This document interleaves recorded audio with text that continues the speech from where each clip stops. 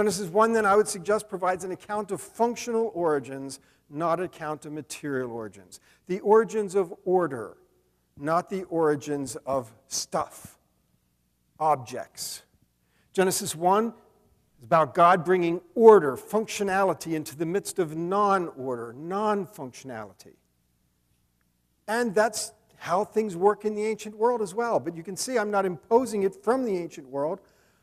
I'm showing it to you in the text and then saying, oh, by the way, the ancient world thinks this way as well.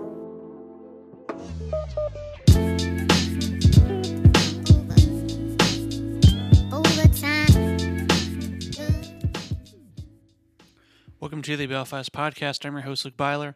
This week is part 2 of Daniel and I's discussion about the ancient Near East context of Genesis 1 and 2, the creation narratives reacting to John Walton's talk.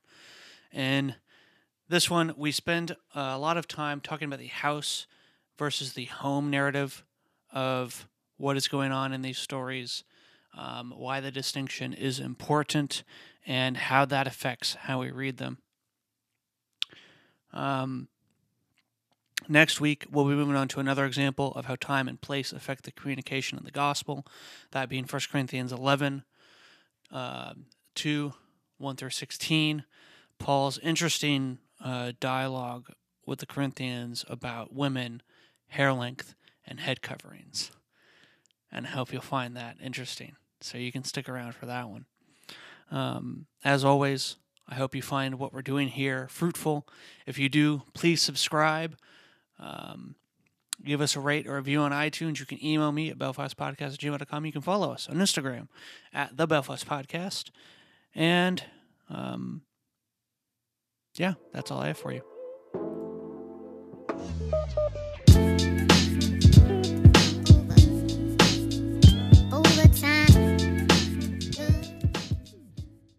Now, if the Israelites thought about the world around them something like that, we have the important question to ask.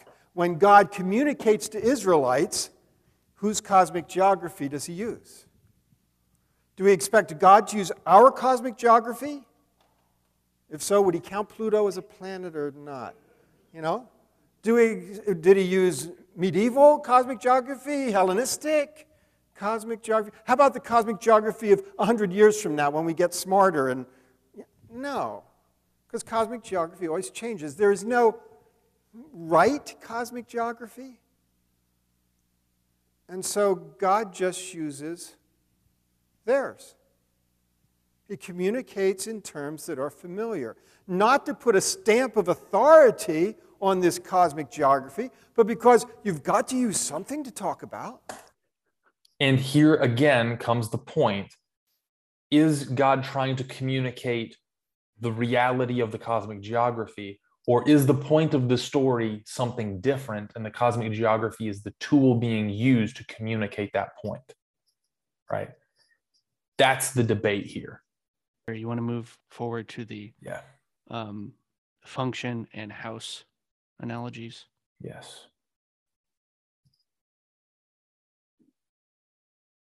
Existence is defined by having a function. Yeah, and purpose and role. So that's what I'm going to propose as trying to describe what kind of origins account this is. If the ancient functional focus is the key, then existence is defined by having a function. And by that I don't mean, so when we talk about the sun functioning, I'm not talking about, was it a burning ball of gas? No, that's scientific functioning. We're not talking about that. I want to know, was it functioning for people in the world that God made for them?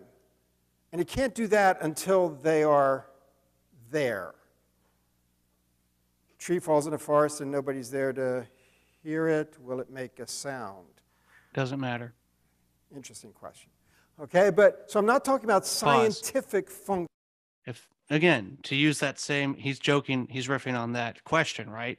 But for that world to be there and no one to experience it, what does it mean? Is it there? Doesn't matter. Yeah. Well, if Arrakis is there and no one can mine the spice in the form that it takes, at least in the beginning of the series, does it really matter? No, not in the eyes of most people in the Imperium.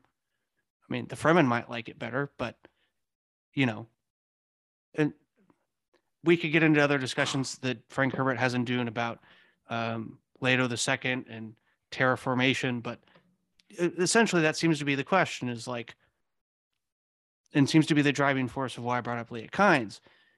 If Dune changes ecologically, then its purpose to most of the universe doesn't matter. So therefore, then Arrakis doesn't matter. That is the story of, that is part of the story of Dune, at least ecologically.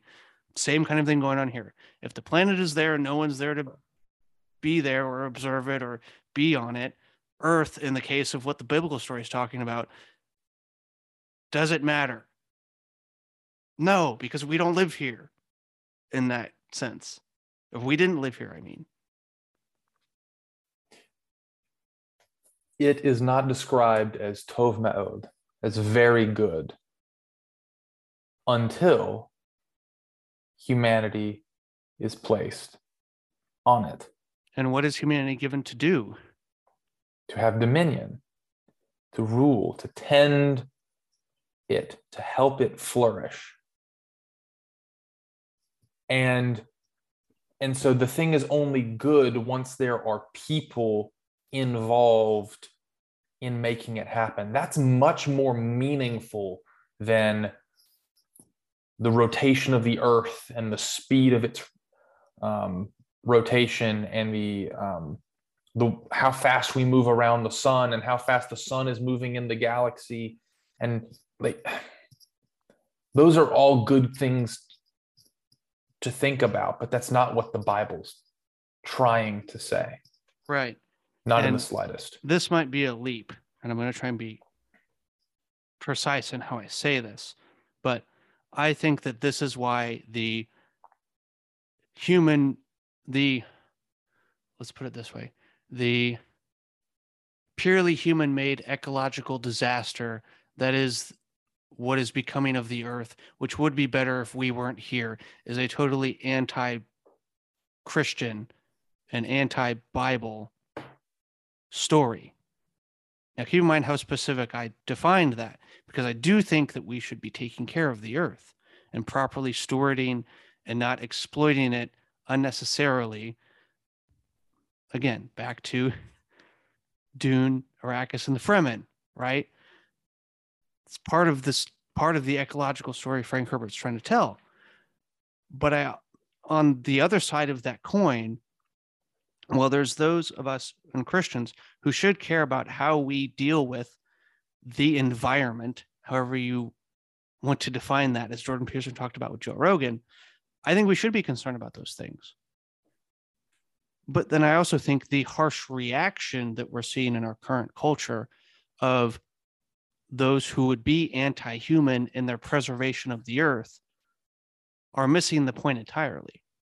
They seem to think that there is this might be dangerous, purpose for which the earth was created that can function without human beings, which seems to be counter to the story that Genesis is trying to tell. Does that make sense? Oh, 100%. I think you connected so many dots that have existed, if not in the forefront, in the back of my mind for a long time. The blatant... It becomes an anti-human story, which is not at all what the Bible is. Yeah. Well, and we need to be careful how we interpret Genesis 1 in a number of ways, especially in the realm of ecology, right? Mm-hmm. Because there have been people who say, oh, the word dominion, we've been given dominion over the earth, so we can rule it in any way that we want. It's like, no. You were given dominion to be good stewards and to take care of it. But there's a relationship here. There's also the implication that it wasn't good. It wasn't very good until we got here. And to say that it would be very good if we weren't here is an anti-Bible story. Yes. And it is a story. It is an apocalyptic story. Yes. It's eschatological. It's very much end times. And I've made this point for a very long time. Politics is just another one. This is separate topic. Politics is religion. I'll just put it that way. And they have their own eschatology, soteriology, pneumonology, all of it. Anyway, any more points before we proceed? No, I just think that he jokingly asked that question, but I think it's a very important question to ask. It's like, okay, if this is a function story, if this is a story about order versus chaos, about putting things in their place, you brought it very well. When in the story are things proclaimed to be very good, and then when are things proclaimed to be very bad? When humans, in some sense, misuse the world in which they are given. Those things are not good. Right? The way in which we take things that aren't ours, demolish, diminish, and twist and bend, let's say, the natural way of things. Take that phrase however you'd like. Right? I'm even thinking in ways in which they literally take of which shouldn't be theirs in the tree, right? Well, there's many ways in which to interpret that, but at least in some sense, there was a thing of which was the tree of life and the tree of knowing good and bad. So, well, maybe not. But anyway, you can keep going. Okay. Functions. I'm talking about functions for people. The ordered world that they're talking about has people as the key part of it. Okay, so if people aren't there, nothing's functioning. Take the account of a house that's been built and nobody's living in it. It may well be that the electricity's hooked up, the water's hooked up. If anybody were there to turn the faucets and throw the switches, it would work perfectly well. But it's not functioning because nobody's there. That's what we're talking about with functioning. Not being able and ready to function, but actually functioning for someone. In that context, good is not referring to something that's perfect. Hebrew tov does not refer to that. Now, you could make the case that, well, but when it says God is good, isn't that perfection? Well, God is perfect, yes, I'm not arguing with that, but that's not what is conveyed by the Hebrew word there. The Hebrew word being used throughout the usage in the Old Testament is talking about something that's working the way that it should work. That's many of the contexts that you get. Functioning properly in an ordered system. When I got on a plane to fly down here, I assume that the pilot's in the cockpit doing the pre-flight check, the checklist. You know, he's going down the list. You know, flaps, good. Engine, good. Food. Anyway. Oh, that's not on the list anymore. Okay. So, you know, making sure it's ready to function. Now, how do I know that it means that here? Context, context, context. We would really know what it meant by good if there were only something that was not good. If it only described a not good situation, then we'd know what good was. If it was not good for... we do have something. It's not good for man to be alone. That's not a statement about moral perfection. We won't explore that. It's not, you know, it's just saying that's not fully functional yet. Genesis 1, then, I would suggest, provides an account of functional origins, not an account of material origins. The origins of order, not the origins of stuff, objects. Genesis 1 is about God bringing order, functionality into the midst of non-order, non-functionality. And that's how things work in the ancient world as well. But you can see I'm not imposing it from the ancient world. I'm showing it to you in the text and then saying, oh, by the way, the ancient world thinks this way as well. Now, as a result, in this approach, it doesn't make any sense to ask what objects God created on any given day. Just the wrong questions for the wrong text. The text is not talking about objects being manufactured. The text is not concerned with the existence of matter. Those questions are immaterial.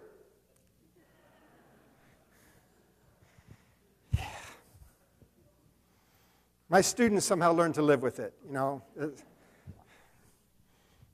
Naming and separating are principal acts of creation. We don't think of them that way, but this is throughout the ancient world. These are the terms they think in. To give something a name is to give it a role and a purpose in an ordered system. To separate it out from other things distinguishes it for having its own role, its own place in an ordered system. Giving something a role and a purpose and a function tells us what its place is in the story.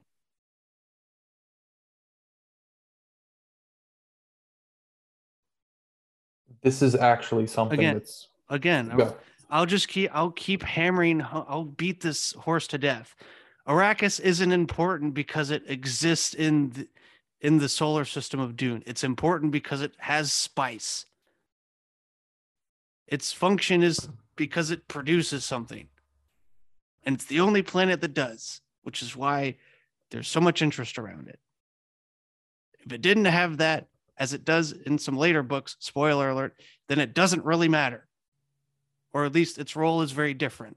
And then people have to figure out how to make spice in other ways. So Frank Herbert's also doing a lot with like the Middle Eastern oil, but that's a different conversation. So function, order, place, it all happens in all different kinds of ways. It tells us why things are the way they are in a story. And even in a fictional one, it has to work that way. Otherwise, it doesn't matter when you read it. Then the author wouldn't put it in because it wouldn't matter. It doesn't, literally probably wouldn't register.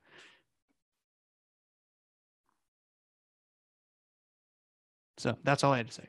I had to say it again. Yeah. So this is not to say that the Bible cannot describe things that are physically true, right? Scientifically true. But I do think that when we place the emphasis on the wrong syllable, so to speak, we end up miscommunicating what is most fundamentally important to gain from the Bible. This is one of the reasons why I'm becoming a bigger and bigger proponent of reading the Bible as fiction, something that we've got a whole episode on this, right? He did a masterful job with the Judah and Tamar stuff. But the reading it as fiction doesn't mean you have to believe that it's fiction. It just means you have to read it not looking for historical fact, looking for literary meaning. And I think that's important because we miss out on so much getting distracted by looking for historical fact. And again, it's not to say it's not important. I'm actually very fascinated with archaeology and the way that relates to the Bible and things like that. One of my friends within the last month sent me a very fascinating video on the findings of what was probably an altar that Joshua used in sacrifice towards the end of the book of Joshua in the Promised Land after the conquest, and then very cool stuff, and how that's been kind of, not to use a pun, but has been buried in the literature because supposedly some non-well-intended scholars are trying to keep that discovery not recognized popularly because it matches so well with the story itself. Regardless, if we get distracted by trying to prove the historicity of it from understanding the meaning of the story itself, there's no point in the historicity of it, right? So the meaning, as Walton's explaining, is that this is a home for us, and that we complete the story, not that it was brought into existence in this sequence.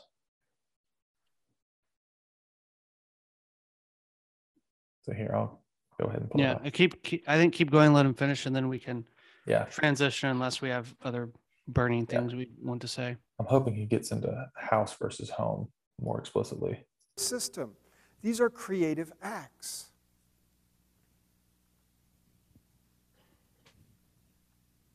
Let me use the example of, I've talked about building a house already. So let me use this example.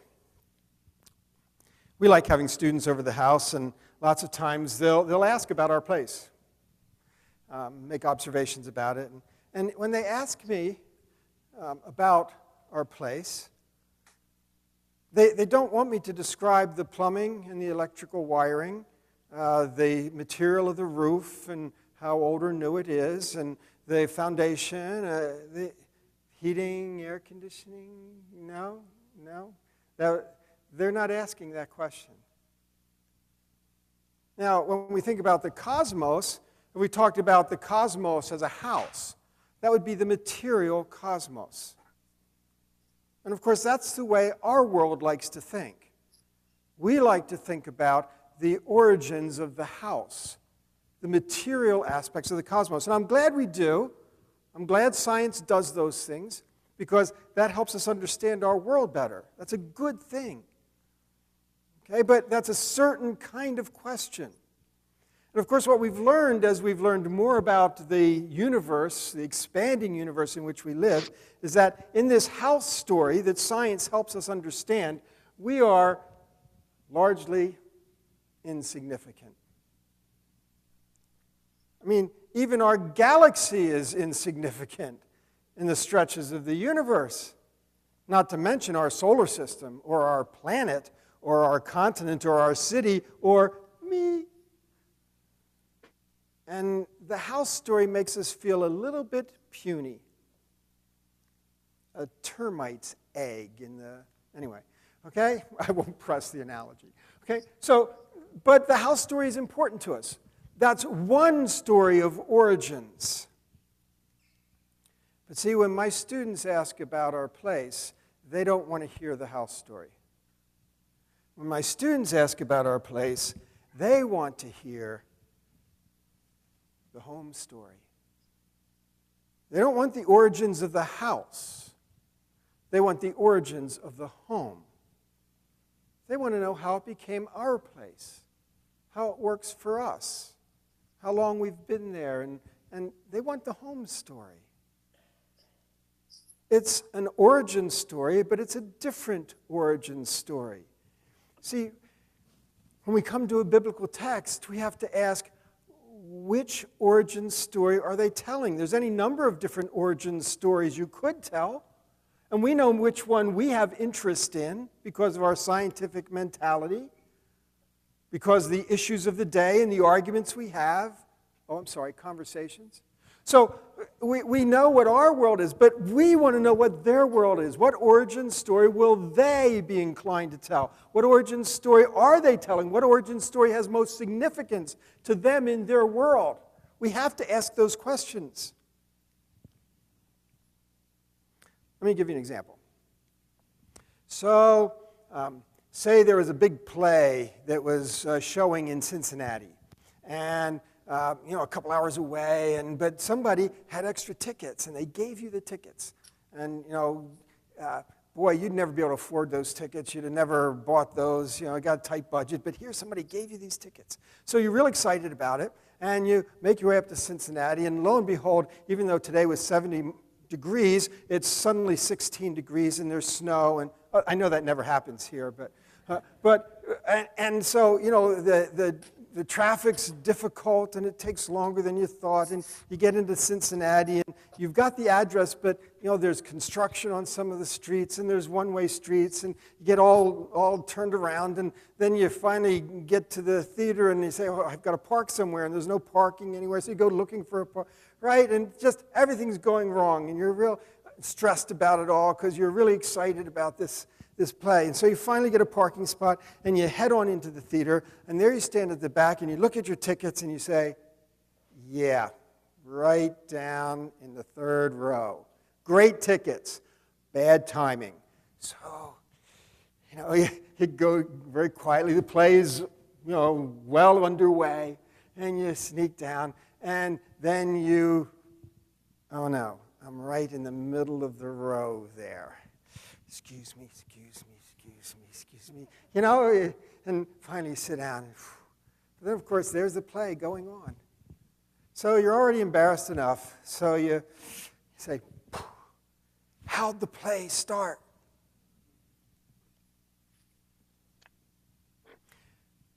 Well, the gentleman next to you says, this theater was built in 1921.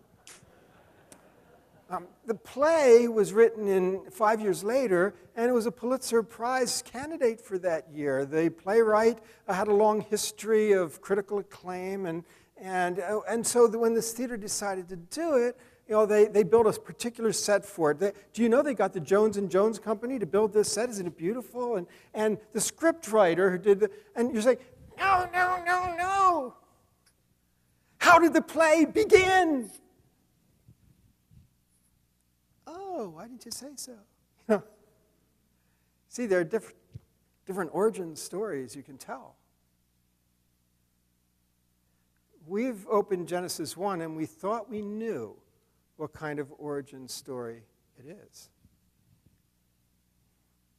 Maybe we should be open-minded and see if maybe it's something that we didn't consider, because the ancient world is not familiar to us. Funny thing about a home story, instead of being insignificant, in the home story, we're honored guests. Now, is the Bible telling the house story or the home story? It's a legitimate question to ask. In a home story, we're honored guests because God has done this for us, ordered it for us, made it function for us. Scientists might call that the fine-tuned universe, the anthropic principle. We just call it good theology. God made the world for us. But that's not all. He made it to be our home. But it's not quite our home. In fact, it's actually a B&B, a bread and breakfast, because it's God's place. It's His home, and He's made it accommodating to us because He wants to be here in relationship with us. So the home story is that it's made to function for us, just like a bed and breakfast is set up to function for the guests. But it belongs to somebody else. And they want to relate to us. When Jesus is talking to the disciples in the upper room, John 14, He tells them, I'm going away. No, don't do it. I'm going away. But don't worry about it. I'm going to prepare a place for you. And if I'm going to prepare a place for you, then I'll come back to get you, to take you there, so that, don't miss it, so that where I am, you might also be. That's not the first time that God was preparing a place for us. That's what this is. That's where we are. God has prepared this place for us so that where we are, He is. Relationship. That's what it's about. Now, if God's presence is somewhere, that makes it sacred space. Okay, pause. I think that's good enough for that. Yeah. But I love what he's saying. And back to what we were alluding to earlier with the different conceptions even about ecological function. The story without us here, at least in the biblical sense, doesn't make any sense. So, and it's important to know that this is how the Bible starts. It's giving us time and place. It's giving us a place in which we were meant to function. In the same way, the author is giving us indications about what it means to function well in the world. And this language of house and home, even in think about how Herbert phrases it in the beginning of Dune. Do not be deceived. Talking of Paul Atreides. Do not be deceived that he lived his first 15 years on Caladan. For the planet Arrakis, the one known as Dune, is what? Is forever his home. That being the place that formed him the most. And then where he ended up living the rest of his life. But even if he lived somewhere, it wasn't his home, because that's not what formed him. It's not what gave him his purpose, his function. It's the same thing going on here.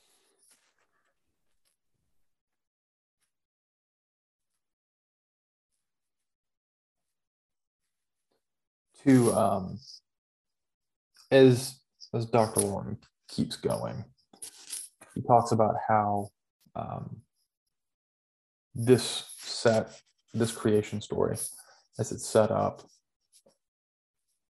is, when understood culturally properly, is the story of God building a temple where we are to be with him, which is where he's about to go.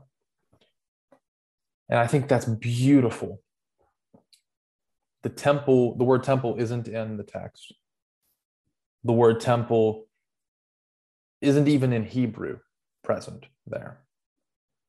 Mm-hmm. But culturally, they would have understood it to be so. And he'll explain why if you go watch. But I think that's an important thing to understand, is that all of creation is said to be a temple. Mm-hmm.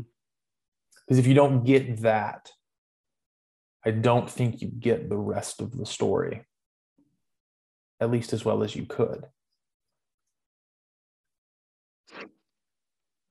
And that fundamentally shows you that, because we miss that all the time, right? It has to do with the 7-day creation cycle and a 7-day ordination of a temple, consecration of a temple, or a tabernacle. Happens in both. Rest on the seventh day. Rest on the residing in the day, temple. Resting in the temple, all of that. When a god rests in a temple in the ancient world, that's how they thought about it. And so when God rests on the 7th day, the culmination of the temple consecration ceremony, it's seen as a temple. And when we view all of creation as a temple, that shows us something about how we are to function in creation. And it brings God to us constantly. Like, God's always present. And I think that's a very important point that we oftentimes miss. And so, seeing this story in its time and its place enriches the story, makes it HD, as opposed to standard or some kind of pixelated definition. And it helps us orient ourselves towards God more properly in our lives. And all of that is missed if you only see this story as talking about the physical production of the material world. Not to say that it can't be both. But if or that God can't do both. Or that God can't do both. But the story that seems to be being told in the first pages of the Bible is not a creation out of nothing, the existence or brought to existence of the physical world. It is the ordering and functioning of the physical world, with the culmination of that being the rest of God and the idols, the image of the God, being put in the temple on the sixth day to rule, function, and reign in the temple on the earth.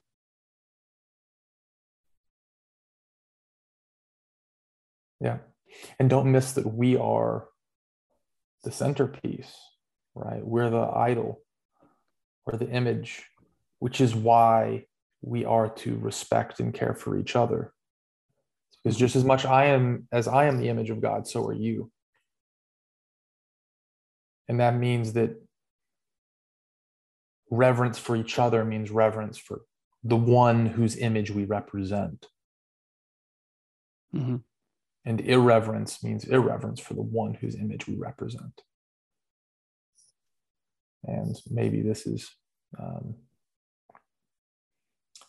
foretelling things to come in the podcast, but this is not a gospel of sin management. This is the story the Bible's telling.